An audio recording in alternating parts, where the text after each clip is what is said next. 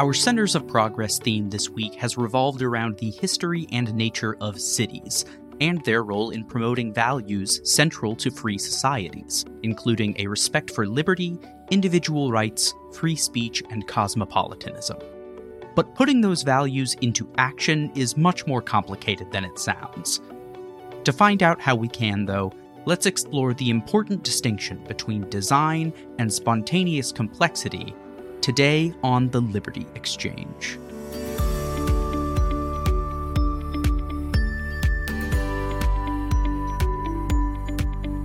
I'm Jonathan Fortier. Welcome to the Liberty Exchange. Today, I have the pleasure of talking with Sanford Ikeda, Professor Emeritus at the State University of New York, Purchase College.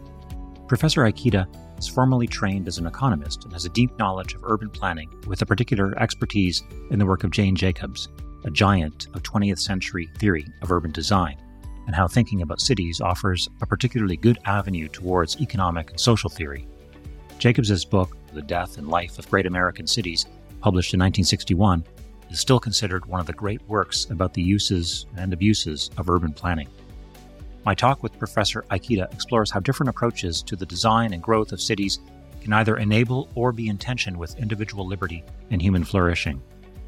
Sandy is the author of Dynamics of the Mixed Economy, with scholarly publications in the Southern Economic Journal, Environmental Politics, Social Philosophy and Policy, the American Journal of Economics and Sociology, Cosmosyntaxis, the Independent Review, Journal des économistes et des études humaines, and the Review of Austrian Economics. He has contributed entries for the International Encyclopedia of the Social Sciences and for the Encyclopedia of Libertarianism, and has published essays in Forbes and National Review Online. His research focuses on the interconnections among cities, spontaneous social orders, entrepreneurial development, urban policy, and much more. Today, Sandy and I talk about his recent book titled A City Cannot Be a Work of Art, Learning Economics and Social Theory from Jane Jacobs, published by Palgrave Macmillan this October.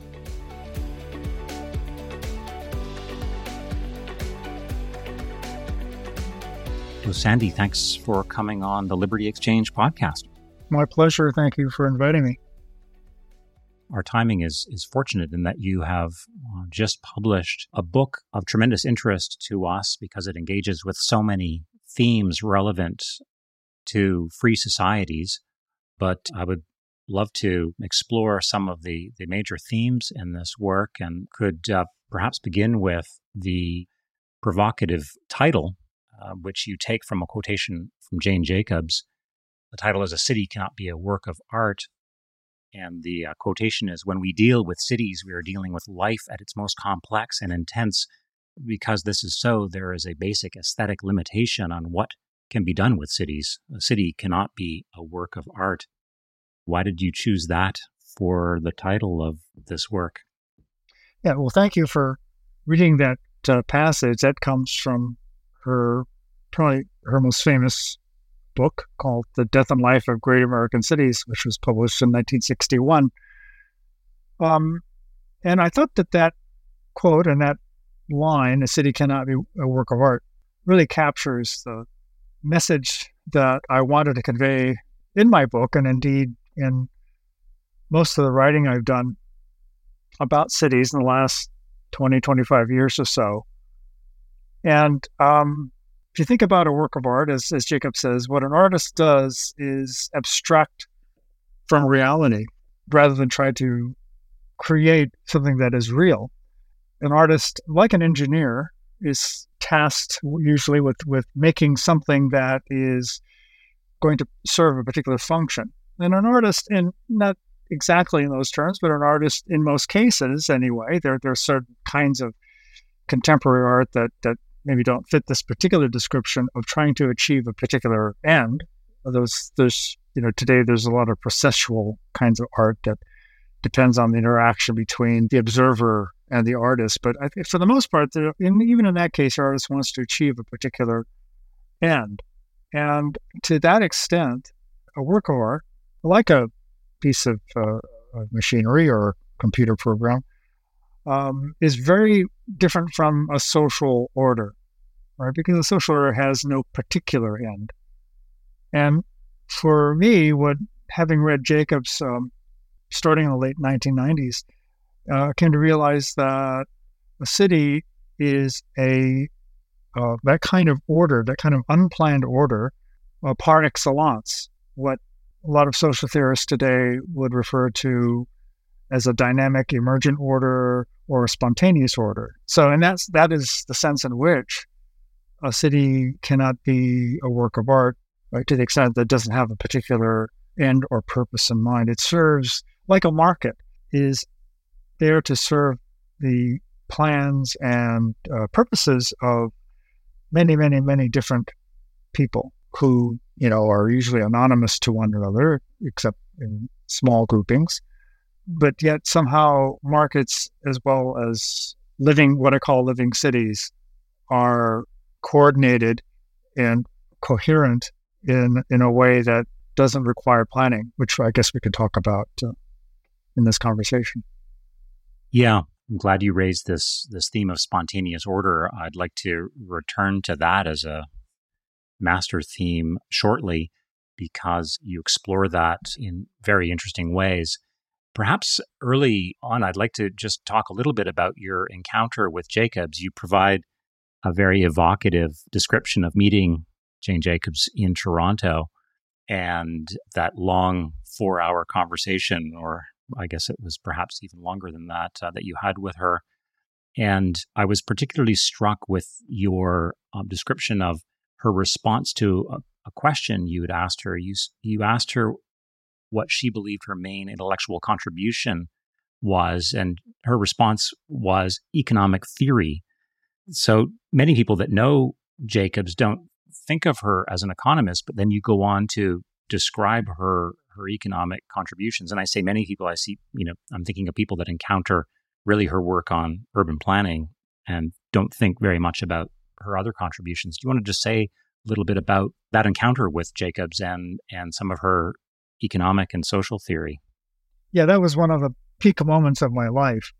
I also had a peak moment when a friend of mine and I rode in a taxi with Friedrich Hayek for 15 minutes back when we were in graduate school.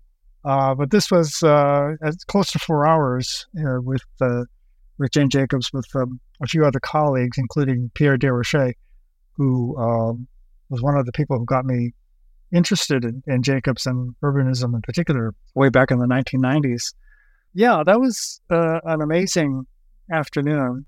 She had just completed her last published book, which is called Dark Age Ahead, and had just done her Canadian taxes, which was very fortunate for us because she never granted interviews while she was working on a project, and she seemed always to be working on it. And so Pierre and his colleague from the Netherlands, Jan Huspers, arranged that meeting, and we talked about just many different things, including, as you point out, her economics and her views on economics. And yeah, she did assert that economic theory, economic development in particular, are central themes for her. And as I explain in my recent book and elsewhere, that if you look at the titles of her major works, it's obvious that economics is front and center in her thinking. But as you mentioned, most people who are familiar with Jacobs, even very familiar with Jacobs, either aren't aware or don't fully appreciate her economics. One exception to this is her very close friend and colleague, Roberta Gratz, who coined the term living city that I use frequently in the book. And she actually wrote a nice little blurb for the book, appreciating the fact that I'm bringing out her economics. But for the most part, people who are fans of Jane Jacobs don't know about her economics and her social theory. They know bits and pieces of it, but they don't see how it coheres.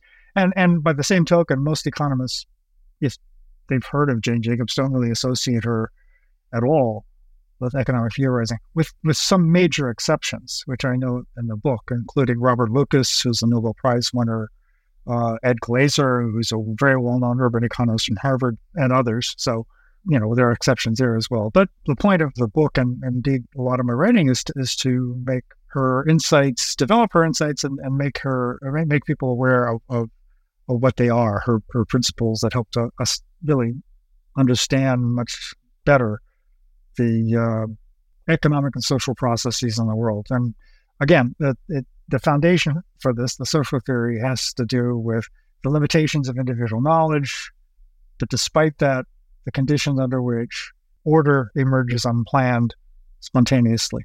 Yeah, you make a very compelling case that Jacobs should be understood within the market process school that many people understand as the Austrian school of economics, which is central to libertarian theory or classical liberalism. Do you want to just say a little bit about why you see Jacobs working within this tradition, what the major components of her thought are, and how they are sympathetic to or very similar to many of the market process thinkers? First of all, in an early chapter of the book, I feel obliged to justify my assertion that she's a significant economic thinker. So I argue that point by point, at least in my understanding of what economics is, how Jacobs checks off all these boxes for being an economist, including an understanding of how social order emerges and the presence of scarcity amongst myriad strangers, limited knowledge. But then I go further in that same chapter and early in the book and say, well, beyond that, she is very close to market process economics. And this is the economics that derives from Karl Menger, Ludwig von Mises, Friedrich Hayek, Israel Kirzner, as the major figures. And I say that because while she is an economist in the sense that she, as I mentioned before, appreciates the function of markets, the importance of trade, her focus is not on efficiency. It's not on what economists would call equilibrium and the properties of equilibrium, by which we mean states of affairs in which plans are fully coordinated, no one's making any mistakes, or they have perfect knowledge and so they are able to successfully plan with respect to other agents in a market. And Jacobs will have none of that because her focus is on change and innovation and the role of cities in that process of change and innovation. So change and innovation, discovery, as Israel Kirzner would put it, entrepreneurial discovery, doesn't need to happen if your information is sufficient or perfect to begin with. And so the very fact that she's interested in change and social change and innovation, it implies that the starting point of her social theory is that, well, people are at least partially ignorant. And so there has to be some way, and if people are, if that's true, people are partially ignorant. But we do see living cities of innovation and order and so forth. How does that come about? How do you get this unplanned order, largely unplanned? She's not, an anarchist, a libertarian anarchist or anything like that. But, how do we get that unplanned order from this independent actions of myriad strangers who are strangers to one another and have limited and imperfect knowledge? So that's, the real connection between her understanding of economic processes, her interest in economics and her understanding of economic processes, and the strong connections between that and market process economics, which I try to point out in my writings. Do you think she saw efficiency as being in tension with discovery or innovation, or perhaps even mutually exclusive with it? Yes, Bill, because efficiency, strictly speaking, people use efficiency sometimes just to mean what I like.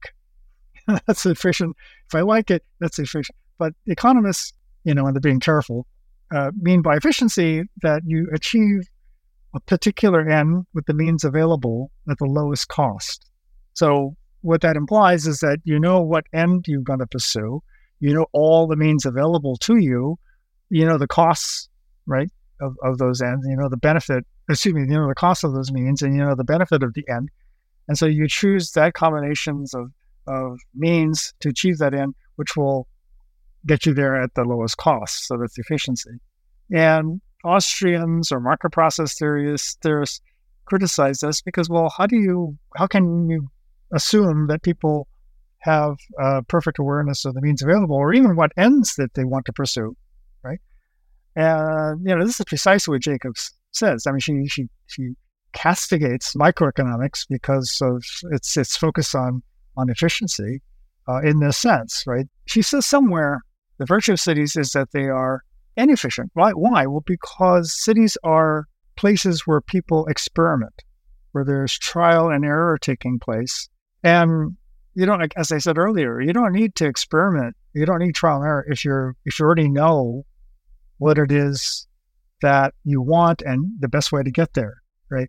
I in my some of my talks and to my students, I say, well, when you graduate or when you go off to start your careers, you probably move from where you are living now, I mean, campus or your hometown, to somewhere else, and it'll likely be a city.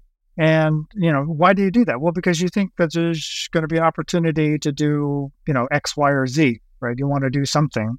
You have an idea that you want to go into arts or you want to go into, have a job in engineering or something. And I say, well, you do that. Of course, you have a particular end that you want to pursue. But once you get to a city, to that location, you start working there, invariably you'll discover, well, this may not be the best thing for me. There are other opportunities for me in this city I'm aware of. And so the ends that you want to pursue will change as you learn about the environment. And so similarly, the means, how to achieve that end, you'll learn what they are and you will experiment. You'll try one job, you leave it for another one and all this sort of thing. So I say, well, wait a minute. Why don't you just choose the best job to begin with, right? Why don't you choose a job that you're going to end up with and be your career right at the beginning? And it's so like, are you crazy? You don't know this sort of thing. How can you possibly know that? And I said, yeah, exactly. Right. And Jacobs understood this, right? Jacobs said, well, cities are incubators of ideas, big and small. They're incubators of ideas in the sense that I was saying. And I was talking about jobs, but, in the ordinary sense of the word, but people go to cities for many different things, to escape where they are now, their current friends and family or whatever it is. They want to try new things. They want to adopt a new identity, which is easier to do in a big anonymous city than it would be in a smaller settlement, smaller town. Anyway, so that's the thing. Cities attract people who are searching. They retain people who are still searching, and so forth. So the idea of innovation, trial and error, eliminating ignorance, discovery, it's maybe not exactly using those terms, but they're certainly central themes in Jacobs's analysis of living cities. Well, this is a natural place to return to this idea of spontaneous order that you mentioned earlier. I like how you set up the book because you have these extended meditations really on spontaneous order. And then towards the end of the book, you talk about constructivist responses to some of the challenges in cities. So I think you've queued it up very nicely.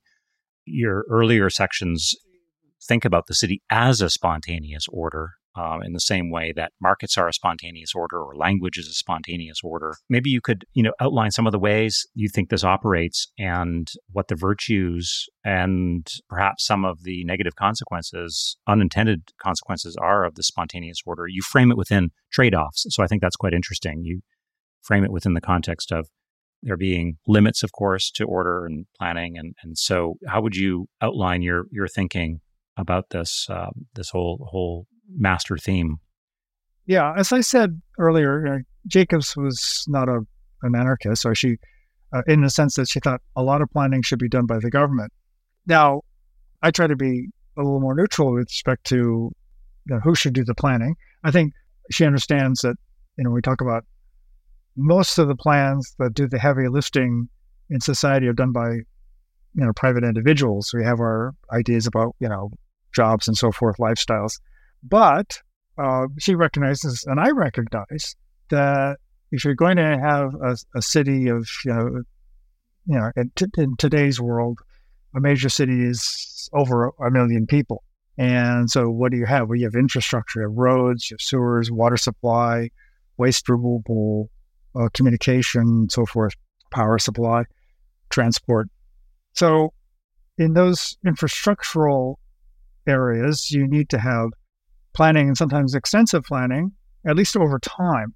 again, there are examples today of private cities that are not on the scale of, let's say, 1 million yet, but that potentially could be, depending on how they evolve in the future, but that are not centrally planned, at least for those particular things.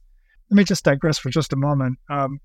If you ask the question, how could a free market provide freeways that require eminent domain, that is the taking of private property for public use? How would the free market do that? I say, well, it couldn't, at least not very easily. Although historically, if you look at how John Nash, not the economist, but the planner in London, planned roads, major boulevards in London, it was done privately. But for the most part, if you want to talk about freeways, you can't, right? Not easily, or not even feasibly. But if you ask the question differently, if you say in terms of capabilities instead of concrete elements, if you say, well, how can you promote maximal mobility, or how can you promote optimal mobility? So you phrase in terms of mobility instead of freeways. Then we say, okay, well, there's autonomous vehicles, there's footpaths that you can create that will make accessible different kinds of land uses, bike paths and so forth. Now, somebody has to create those bike paths, but that's certainly on a different scale than a major concrete 6 or 8 lane freeway going through a city. And there's air transport. Today we have drones and things like that are possible. Anyway, so that's one point. Okay. That was my digression. I'll get back to the main question about the trade-off between planning and deliberate conscious planning versus spontaneous order. Let me just put it in terms of design complexity, because you can design things that are highly complex, computer programs and so forth, or an undesigned or spontaneous complexity, which are orders of magnitude much more complex. A city is much more complex than anything that an individual mind or a team of individual minds could create, for reasons that we can talk about, but might take a long time to explain. But there's these tremendous differences between planned and unplanned complexity. However, you do need to have some planned complexity. Let's take roads, for example. However or whoever implements them, whether it's through private development or through governmental planning.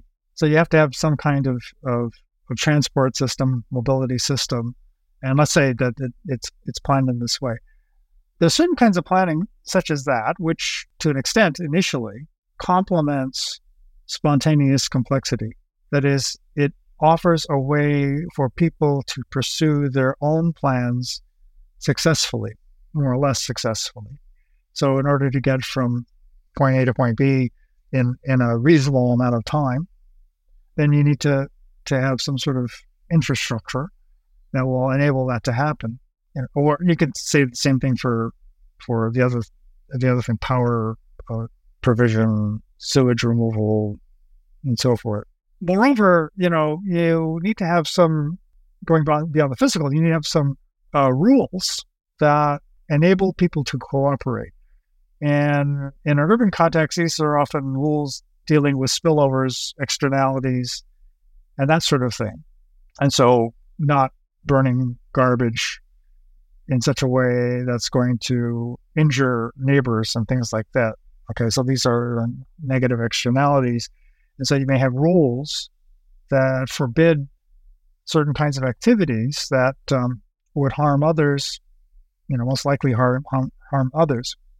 But as Hayek points out, Friedrich Hayek, there are rules that are negative rules that forbid you from doing certain things, and such rules tend to be consistent with the rule of law and classical legal principles that say, thou shalt not kill, thou shalt not steal from thy neighbor. Actually, I don't think Hayek put it exactly that. Somebody else put it that way. But that forbid, but don't, except in exceptional cases, mandate. So you have what Richard Wagner puts in terms of piazza versus parade. And piazza is a place where it's a physical surrounding which somebody built or was built over time by different people, where you hang out, you interact, you play the guitar, you have dinner, have conversations, versus a parade where individuality of that sort is forbidden. You don't have a marching band, for example, where everybody can do what they want to and be a conventional marching band. The Sanford marching band, back in the day, back when I was in high school, Sanford University used to have this really anarchistic kind of marching band. And so it was, there's always that. But for the most part, a marching band individually goes out the window. You have to take so many steps forward, turn a certain way, right? Uniformity is the norm. And so any deviation from that is forbidden. So what is not mandated is forbidden. Whereas what Hayek is saying and what Wagner is saying is that, well, you have certain rules. Don't disturb the peace. Don't play music too loud or something like that. But anything else you can do as long as it doesn't harm anybody, right? This is sort of, I guess, the John Stuart Mill concept. So the extent that the infrastructure that you build enables people to pursue their own plans and doesn't encroach upon the potential for spontaneous complexity, that's fine, right? You need those kinds of rules, you need those kinds of physical structures. But what happens invariably, and this particularly when government gets involved, because the government has a soft budget constraint through, taxation and inflation of the currency, they get big. And so they expand beyond the realm which would complement spontaneous complexity. And so it reduces spontaneous complexity. So at that point, there's a trade-off. Okay, you want to design something bigger for particular areas. I mean, for example, this would be a lot of cities have sports stadiums, which are subsidized by the local government, either through issuance of bonds or eminent domain often. So it's private-public, and these are, popular way of building such things these days. And that creates problems for the surrounding area, which we can talk about later. But what you're doing is you're building something that would be very difficult to change later, and very costly to change, and excludes many, many possibilities for the use of that space. Granularity, as Eric Urbanus would say, is the number of uses in that same space would severely diminish. Now, that's sometimes unavoidable, right? Because sometimes you need to build something that's big. But the point is, you need to be aware that there is this trade-off. And so to the extent that you want to build something even bigger, right, beyond a sports stadium, like a city in Saudi Arabia, right, the prince of Saudi Arabia is building this enormous $1-trillion complex called NEOM, N-E-O-M, if you just look it up. And part of that is a linear city of 100 miles long and 200 meters wide, okay, which is going to, if it is ever successful, will be a disaster. So that's the extreme version of that in modern terms. And in the past, we can look at designs of Le Corbusier and others. So there's that trade-off that between design complexity and spontaneous complexity. Yeah, that's fascinating. Much of what you have been describing with your references to Hayek and with Wagner and others reminds me of Richard Epstein's, the title of Richard Epstein's book, Simple Rules for a Complex World. And what you seem to be describing is just that realized in urban form. In other words, there's a simplified context or framework that can be designed, but the spontaneity emerges within that simple order, within that simple design. And if you over-design the framework, then you over-determine or try to over-determine outcomes, and you risk creating spaces like the giant sports stadium, which has an intrusive and negative effect on spontaneity, if I understand you correctly. Yeah, I mean, again, sometimes these things are unavoidable. But an example, locally, I live in Brooklyn. They built a basketball arena for the Brooklyn Nets, and okay, fine, build a basketball arena. But what happened to the original plans is that in addition to the basketball arena, the city was going to enable them to build a housing complex, office complex, and this thing just kept growing and growing and growing. Now, it hasn't expanded to that level because there's so many legal disputes. People sued to prevent this from happening, and which delayed the project for many, many years. But anyway, that's an example of the dynamic that occurs once you have these very soft budget constraints. I should say one more thing about planning. Was it Mike Tyson who said everybody has a plan until they get punched in the mouth?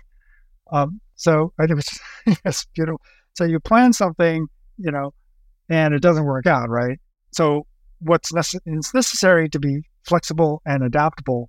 And in general, the smaller the scope of your plan, right, who it affects, how many it's going to affect, and the complexity of design, the specificity that is of the things that you want to happen, the smaller that is, the in general, the easier it is to adapt and to change, right? Both the scale of the project and the complexity of the design of the project. But what happens is that when you build these public projects and public-private partnership projects, the scale and the design expand enormously. So the ability to adapt to changes, well, first of all, the ability to discover that you're making an error diminishes, right? And then if you do discover how to change it, it's not only so that's just a matter of awareness, and that awareness diminishes as the scale and the design elements increase. But then also the cost of changing those plans increases enormously, which is why, if you're going to build something on that scale and you have ambitions to build it, with certain design elements involved, I'm not an architect, I'm not an urban planner, but the lessons that I learned from social theory is that the slower you can feasibly go in doing that, more gradually you do it, the easier it is then to change direction as you go along. One example of this, I think, is very good is in New York, is Battery Park City in Lower Manhattan, which took years and years and years to complete, which is, I think, finally completed. Some time ago, but it took a couple of decades, I think, to because they were designing it modularly and they were adjusting over time. It's actually a very nice, in my opinion, very nice area, not just aesthetically, but what's going on there, the things that the kinds of uses and productivity that's happening there. So it's not always possible to build gradually or modularly, and so you need to think twice about that, because the investors want returns right away. Engineers think that, well, if you build the entire system at once, then that's cheaper than going small and small, and that's all true. It's all true, but from a socioeconomic perspective, that is the impact on the greater economic and social order. This sort of gradual growth and modularity, to the extent that it's feasible, is probably more desirable. Yeah. Another phrase that is used interchangeably with spontaneous order is emergent order, and it sounds like this is a development that's trying to model that ethic, isn't it? That developing something over time organically, and as you say, checking progress and changing course as needed, depending on changing circumstances, sounds much more friendly to innovation and learning from mistakes than imposing a top-down, centrally organized plan from the get-go and executing it.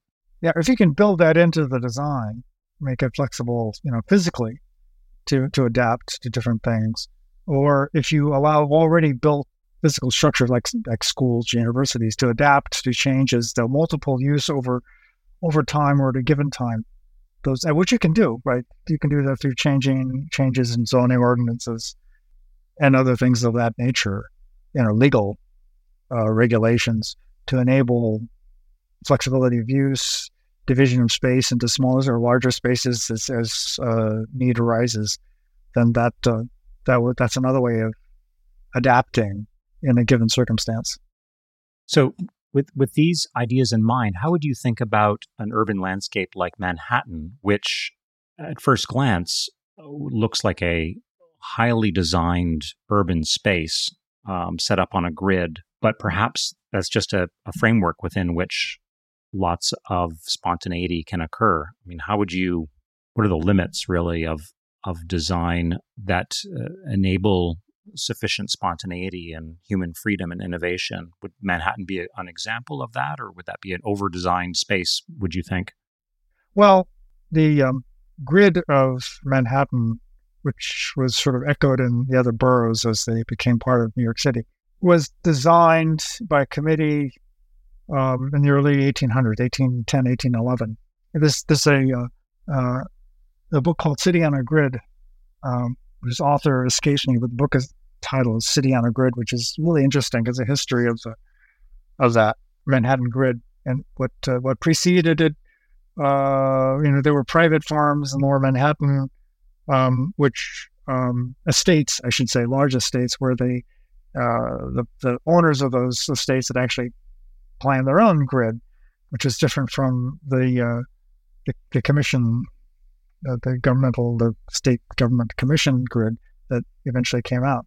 And some of that is still visible today. But anyway, so your question is, the trade-off there. So what the commissioners did was to lay out a map. Now, at that time, in 1811, most of Manhattan was not developed. It was inhabited sometimes by Native Americans and others, and so forth. But the principal area of development in 1811 was below 14th Street. For those of you who don't know Manhattan goes up to the 200s. Okay, now, so they were planning for the future, and they had a certain idea where streets, north-south streets, and north-south avenues and east-west streets should go, and those who were going to develop had that as their framework, as a matrix in which to and there was no zoning at that time, at least not as we have it today, certainly. So you could do whatever you wanted to in those plots. Now, if you're a developer and you wanted to, buy land, a certain number of these blocks, you could certainly do that. And the fact that the grid was there made selling those plots easier, because you could divide up each plot, each block into several plots, and the streets were going to go there. So that certainly did facilitate development. So that's the kind of planning that I referred to earlier as, for the most part, enabling and complementing spontaneous complexity, which is not to say that the grid as designed and as eventually implemented, by the way, it's different now than it was. It did adapt from the way it was originally planned. But, it's not to say that that's that was the best that they could have come up with. I think there were better ones. And I think the book that I mentioned, City on a Grid, talks about alternatives that might have occurred. Now, nevertheless, as I said a moment ago, the possibility for adaptation was still built in, because not all of Manhattan, this was a grid laid out on mostly undeveloped land. So there was no Central Park, for example. That's probably the biggest example. Also, Broadway in Manhattan runs diagonally across the island, and basically from the southeast to the northwest, so it cuts through. And there was really no provision for that initially, and which is nice. I'm sorry, the fact that it's there is really nice, because some of the most interesting intersections in New York occur where that diagonal cuts through the grid. Yeah, even if it upsets sort of Cartesian sensibilities. Yeah, exactly. Yeah. And you could tell a similar story about the New York City subway, which was begun in 1904. And, maybe a little bit earlier than that, but it really got going in 1904 and was planned out in a certain way, which was private companies, by the way. But no one in 1904 or 1920 or 1930 could have predicted, well, maybe not by 1930, but let's say 1920 could predict exactly what the system would look like. I corrected myself, because by 1940, the system was pretty much frozen. And there was no significant new subway line until just a few years ago. So the history of New York is fascinating, and I've always thought of it as an interesting example in this discussion of spontaneous order versus design, and how we think about the trade-offs between the two. Clearly, Jacobs thought that there was a problem with urban planning, as she saw it, in The Death and Life of Great American Cities. She begins with this incredibly pointed and provocative sentence. She writes, "This book is an attack on current city planning and rebuilding." And you have a discussion of that. What do you identify as Jacobs's principal concerns? And do you agree with her concerns, or do you have different concerns about the way cities are planned or over-planned, centrally planned? Yeah, and I would just add that the second sentence after the one you just read says, "It is also and mostly an attempt to introduce new principles of city planning and rebuilding." So a lot of libertarians neglect the second sentence and just focus on the first. And so I think it's important to address both of them. But to address the first part about the attack on city planning, I mean, there are many specific examples of this having to do with building of highways and parks and housing projects that Jacobs had in mind. And this was in the context of New York City. This is mostly in the focused on the planning commissioner Robert Moses, who's also very famous or infamous in the world of urbanism and urban planning. Not everybody dislikes him, but I think the general feeling is that he was kind of a bad guy. There's actually a couple of plays that have been out about Robert Moses and Jay Jacobs. But anyway, so those are specific examples, parks, highways, and so forth, that were misplanned. But they are manifestations of a deeper social theory, and that is the neglect that individuals that are being affected by this have knowledge of their environment which is not available to the planner. Right. So this is what Jacobs calls local knowledge or locality knowledge. Right. Hayek uses the term local knowledge. Jacobs talks about locality knowledge, and this can be partly communicated to the planner, but for not wholly, but for either for reasons of epistemological reasons, not able to convey information, or just through arrogance, the planner is neglecting. So that the beginning of her 1961 book, Death and Life of Great American Cities, starts off about sidewalks. The first few chapters are about sidewalks, the uses of sidewalks, contact, children, so forth. And that's a brilliant way of starting, because it gets at this fundamental point of social theory, the principle that is, if you're going to plan, you need to observe and to think about how people are actually going to use the space. How are people using the space that you're trying to change? First of all, is the end that you're trying to impose, whether it's faster car transport or whatever it is, environmental concerns, sustainability, whatever the end. She didn't talk about those things, but those are concerns today. Whatever that end is, see what people are actually doing.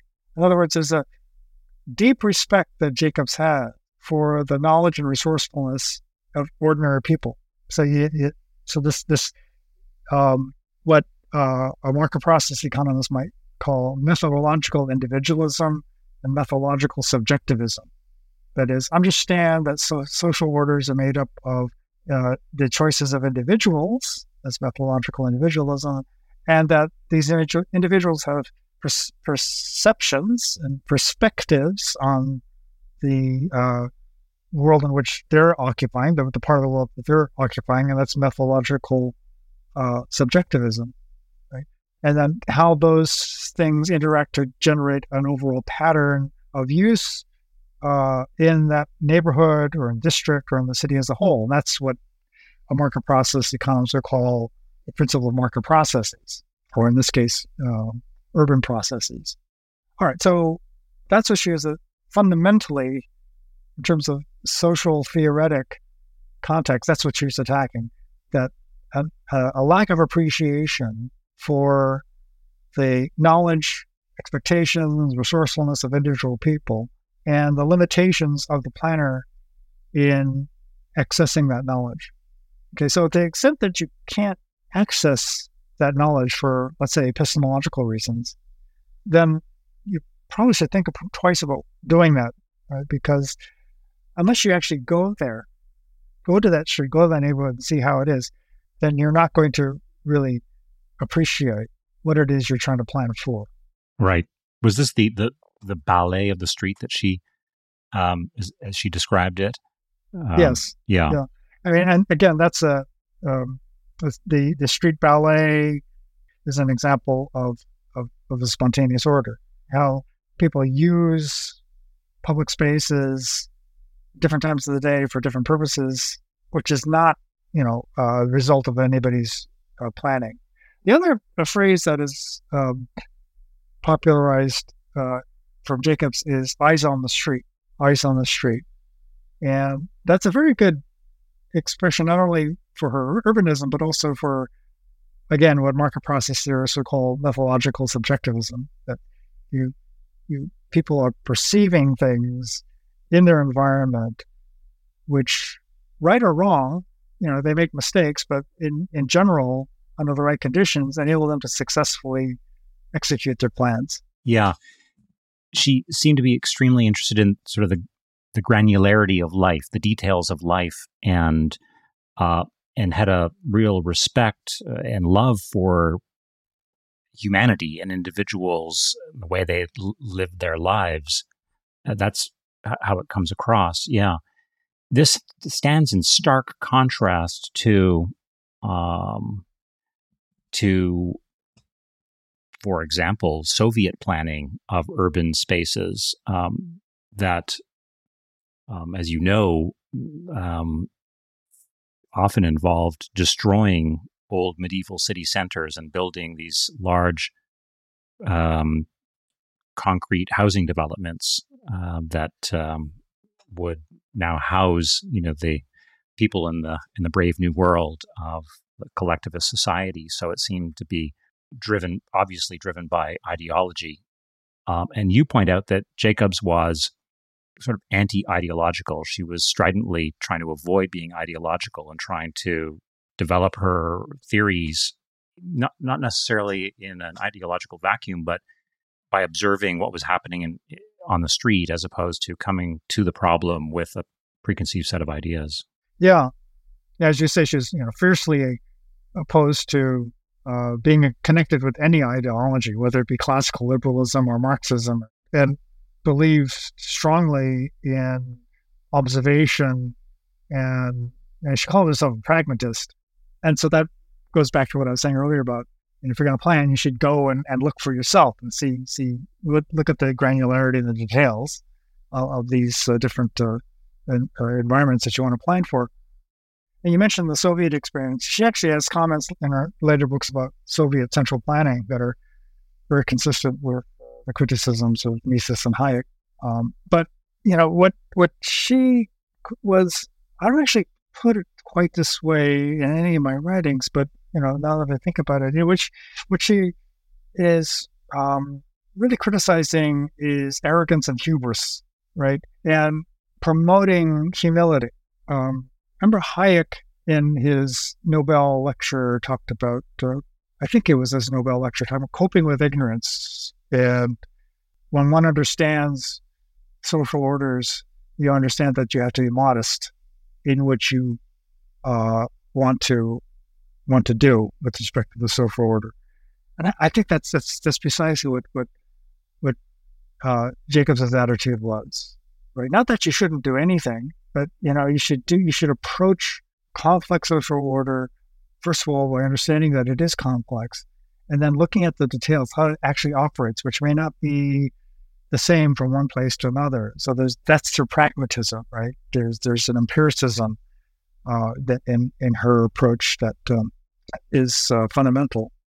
Yeah, it's a fascinating set of ideas here that intersect with questions of freedom almost everywhere. Perhaps we could wrap up with sort of a meditation on some of the constructivism that you raised towards the end of your book, which is a obvious counterpoint to spontaneous order. Where do you see some of the worst excesses of constructivism when it comes to urban planning? And how do you think that has exerted a cost or a toll on human prosperity or human flourishing? I mean, the sort of the classical ones I've mentioned, Le Corbusier and the Radiant City, Ebenezer Howard's Garden City, Frank Lloyd Wright's concept of Broadacre City, and others. Those are some of the more famous ones. More recently, what I tried to do earlier in the book is to point out that while large-scale urban planning is not popular in North America today, it's alive and well in other parts of the world. And I mentioned a moment ago what's going on in Saudi Arabia. I could talk about the United Arab Emirates, Dubai, the Palm cities, the Palm developments that they're trying to implement there, but also in Asia. I mean, China's ghost cities, these enormous settlements that they're called ghost cities because, at least for now, they are not inhabited for the most part. Some of them are successful, but for the most part, they're not. These are large settlements that are intended to have about 1 million people in them or more. And then there are dozens of these being built in China, and for various reasons. I mean, I guess people think, well, you need to depopulate cities, which is sort of the old early 20th century idea of you got to get people out of cities because cities are these terrible places. But also, I think it has some in China has some macroeconomic motivation. Make work for construction so it'll boost the apparent gross domestic product and so forth. So those are some that exist today, and then those are large scale examples or smaller scale examples that one can point to. But there are also developments today in the smart city movement, the free city movement, that are smaller, tend to be smaller in scale, and much more market-based, much more consistent with classical liberal principles that are encouraging. There aren't any of these that have matured into what I would call real cities. That is to say, cities where there's innovation, creation of new ideas, and so forth. But they are encouraging. There are cities that have rather relaxed regulations on zoning, for example. I think Houston is one of them, where people are permitted to have mixed use construction and mixed use throughout the city, if I'm not mistaken. Is this one way of dealing with the problem of overly determined or constructivist approaches by simply relaxing zoning regulations or relaxing other sorts of regulations that perhaps are not necessarily connected to the particular design of the city, but have to do with a whole array of other institutional restrictions on the way the space is used? Yeah, I mean, what makes the city a living city, or I think a livable city, as most people would regard it, is what happens on the street level, what you feel and see at the street level. And what Jacobs points out, and I totally agree with her on this, is this granularity of land use, different uses within a given stretch of street. What kinds of things would attract you? Are they there to attract you? Rather than a whole block being one use, whether it's a university or a factory or something like that, which again, sometimes you have to do this. But there are those trade-offs we talked about that manifest themselves. So you find this, if you can find a way to promote that kind of granularity, then you're going to enable people to pursue these different uses and on their own. You don't have to tell them. Okay, you may have regulations that, as I said earlier, would ban noxious uses or things like that. And there are different ways of doing that. There are better and worse ways of regulating those sorts of things. Okay. But that is something that would emerge over time spontaneously, and designing a city and trying to incorporate that kind of spontaneous granularity is, I think, literally impossible. And so if you're going to try to design an entire city like the line, you're not going to have that spontaneous complexity. Impossible, right? It's not something you can design from the beginning comprehensively, right? Or at all. So anyway, I think that's the objective here, really, for most urbanists, is not a city as a work of art, but a city where people can find spaces that appeal to them individually and pursue their own idea of a meaningful life. Yeah. Well, I think that's a wonderful place to leave the conversation for now, Sandy.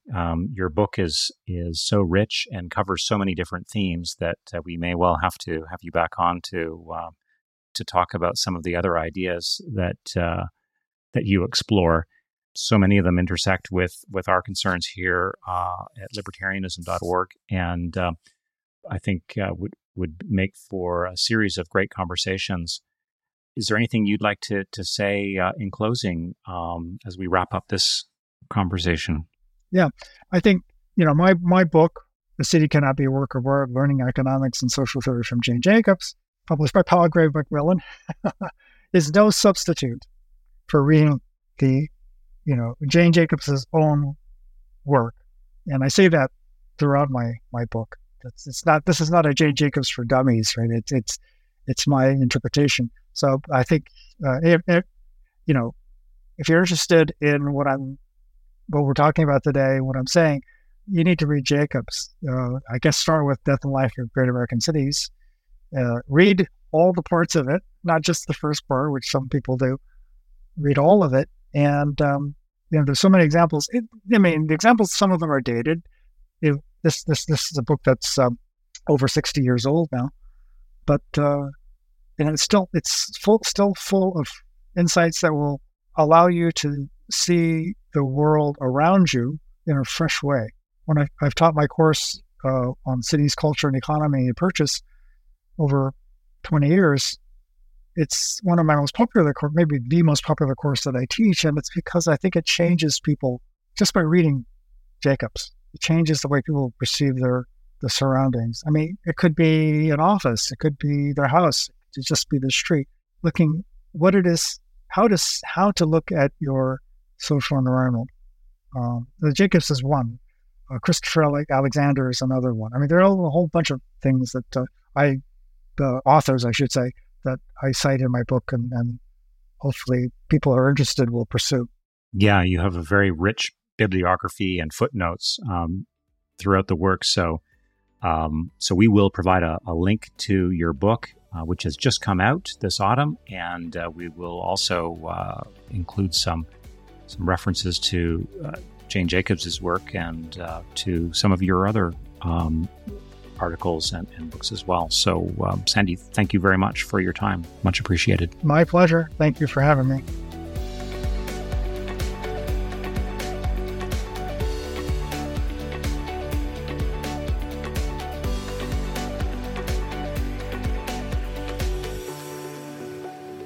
Thank you for listening to The Liberty Exchange, a project of libertarianism.org.